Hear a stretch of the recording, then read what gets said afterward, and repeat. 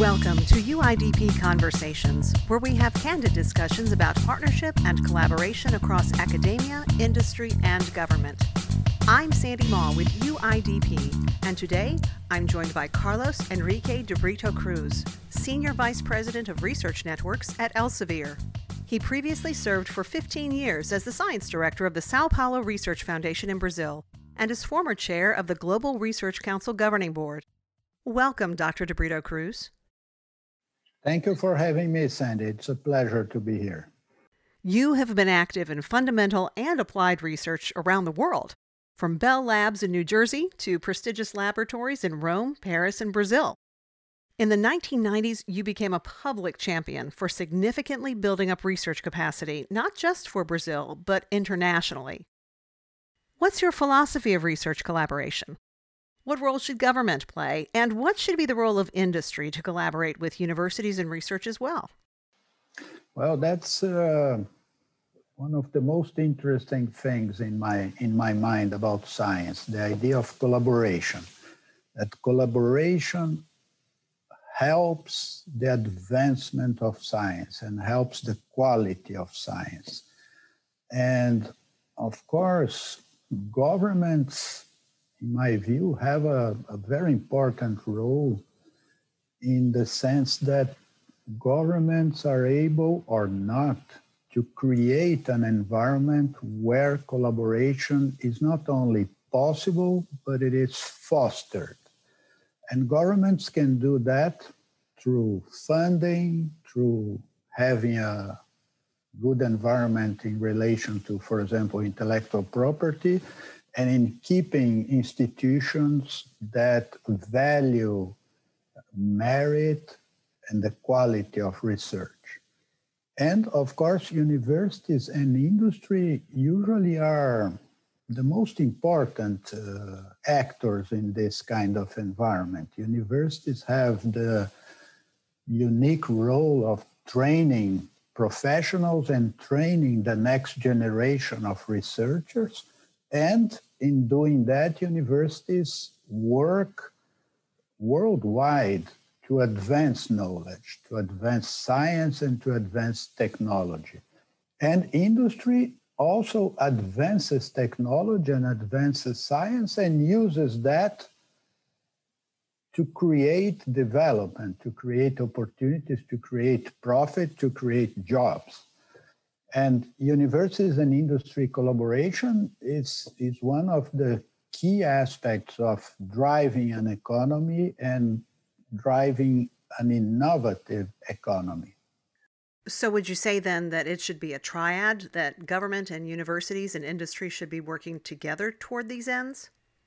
Oh, of course, by all means. I think that they even gave a name to this triad a number of years ago, the triple helix or something, which is a good description of this in the sense that the three are intertwined and the advancement depends on the three, not on only two or only one. And countries that manage to create the best environment for this interaction between the three entities achieve very, very good results in terms of development, in terms of the economy, and in terms of improving their societies. Well, in late 2020, your career took a new direction when you became Senior Vice President of Research Networks for Elsevier. What is it about this new work you're doing that makes it exciting to get up every morning? Oh, it is really exciting, Sandy. It's research networks. That's the division I work in, which has everything to do with collaboration, right? Networks are collaborations. And my role at Elsevier is to work with research funders and research leaders to create collaborations that would allow Elsevier to improve its analytics tools like Scopus and SciVal, the large, huge, I would say, databases of publications and bibliometrics, and that would also allow funders and research leaders to advance their institutions. For example, one of the biggest challenges today for research funders all over the world, I've seen that in Brazil when I was leading one of the main research funders there, and I see that everywhere, is the challenge of demonstrating to the taxpayer that funding research today will bring benefits in a number of years or in a number of months or in a number of decades. It could be any time scale. But that is a big challenge, and more data can help those research leaders to improve those demonstrations and also to learn about how their organizations are working and then to improve the organizations. And coming from a background of having to leverage what funding you had available to get a lot of research done in the most important areas, can you speak to the value of having this intelligence to be able to pinpoint where the next ideas should be going? Yeah, this intelligence is really helpful because it allows organizations to learn about their capabilities, which means where they are strong and where they are not strong, because it's not only about finding your strengths, it's finding about your weaknesses and then fixing them. And it also helps organizations to find common ground, for example, between university and industry, topics in which one is strong, the other is weak, and they partner together to make both advance. So it's this type of bibliometric data can really be of help, but it can also do harm. And we see many times organizations using in the wrong way bibliometric data, for example, to evaluate researchers' curricula. They tend to, I don't know, the research community and some organizations tend to fall in love with some very simple indicators and believe that the indicator is telling them the truth about reality when it's not. So it's very, very important to look at the data and to use a basket of indicators that allow one to approximate better what happens in reality. I think that's an excellent point because people think data might have all the answers, and data is touted as giving us all the answers. But it's the analysis of that data and the information that we're able to bring from it that really help us in decision making. Absolutely, yeah. The information is what we look for. I always remember when I was a student, I used a book on numerical calculus, which had in its frontispiece the sentence, "The purpose of calculation is insight, not numbers." So the purpose of data is insight, not a big table of numbers which are not understood by those. So it's very, very important to understand how data can become indicators and how indicators can become insight. Funding for research collaboration has long been a focus of your work. The recent pandemic has made it very clear that the value of funding basic research and also translational research has incredible societal benefit. How can data help us to better direct future funding priorities? We shouldn't think that data can substitute for researchers' brains and ideas. Many times researchers make decisions and have their ideas not because they look at the data bit, but because they have a connection to the problem they are dealing with. When I was a scientist in my laboratory, most of the time when I decided which one of the thousands of mirrors I had on top of my tabletop to direct the lasers, many times it was not because of any data that I had measured. It's because of a feeling that I had that, okay, the problem is here or the problem is there. So we shouldn't be mesmerized by data. Data is very helpful, very helpful. However, people's minds are more helpful than data. From your perspective, Is the innovation ecosphere on the upswing? Is investment in science and technology gaining ground? I, I'm optimistic, and I believe that there is even though many or most countries are facing huge challenges with the pandemic, still there is a situation in which the role and the relevance of science and research became much more visible for everyone everywhere.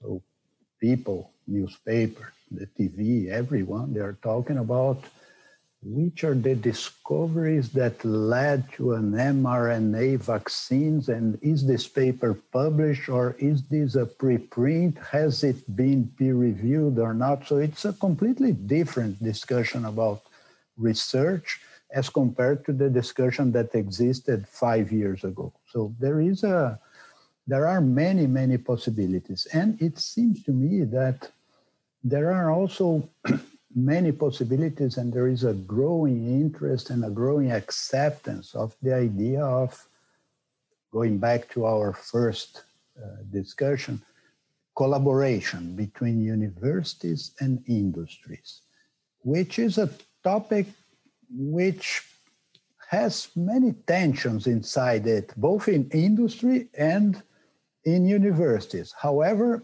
it also brings many, many benefits. And I've seen, for example, in Brazil, when I worked for the São Paulo Research Foundation, how it was important to have government actions that would make long-term, I mean 7, 10-year university industry joint research centers possible because the government had the idea of creating certain types of legislation that would make it feasible for industry to get involved in this kind of collaboration in which the results are not going to come next week or next month.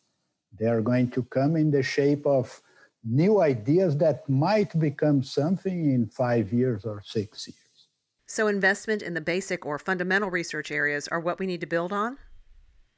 Absolutely. But I would say it's not only the thing about basic and fundamental research, which are very important. Throughout my life, I worked with basic research. But there is also, when you talk about university-industry connections, there is this thing about the learning curve. Each side, each organization, industry needs to learn about how university researchers think and vice versa. And not only in general, but they need to learn about those particular researchers they are collaborating with. And this is a learning curve which has a rise time, which in my experience, it's usually measured in 6 months, 7 months. So if you have a project which is contracted, which has a duration of 2 years, you are going to spend about half of the time or 40% of the time learning how to interact. Now, if you have a 10-year time scale, then the overhead of effort becomes much less burdensome on the results. And once after those 6-7 months, they learn how to work together, it goes like nice. It flows nicely. So philosophically, would you say that those long-term commitments are bound to be more productive, even given the number of years? I would think that the long-term commitments help in the sense that allow for a better matching of the interests and the logic of university and industry, which are different interests and different logics, right? For example, in industry, the failure of a research project can be something very bad. I mean, you lose money, you lost time, your competitors advanced and everything. In universities, the failure of a research project still helps you to educate your students. They learn about electromagnetism if the research works or if the research does not work, because they used Maxwell's equations, they did their stuff, they tested the antenna, and they learned, okay, that's not the way to build the antenna. And that will be valuable in their education. So educating students is a powerful mitigation factor in universities against the failure of a research idea, which does not exist in industry or exists to a much lesser extent. What else would you like to share? Well, I would just add that when we talk about collaboration, it's very important to have interinstitutional collaboration like university industry, university government, which is also very relevant because most of the time people tend to think that only industry needs university ideas to perform better. But the government also needs good ideas to perform better. And they can find some of those ideas in universities or in research institutions. That's one thing. And the other thing is that international collaboration in research, I also see as very, very important.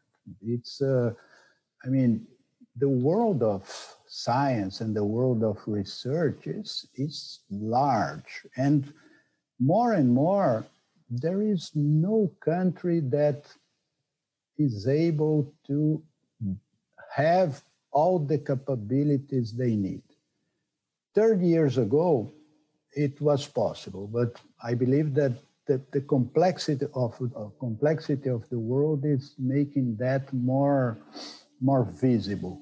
So that international collaboration, which could be international collaboration, for example, among universities, but it could be a university in one country, industry in another country, a research institution in a third country, because communication became so convenient and so accessible today. So there is interinstitutional collaboration and there is international collaboration in research that should be exploited to help us advance faster and better.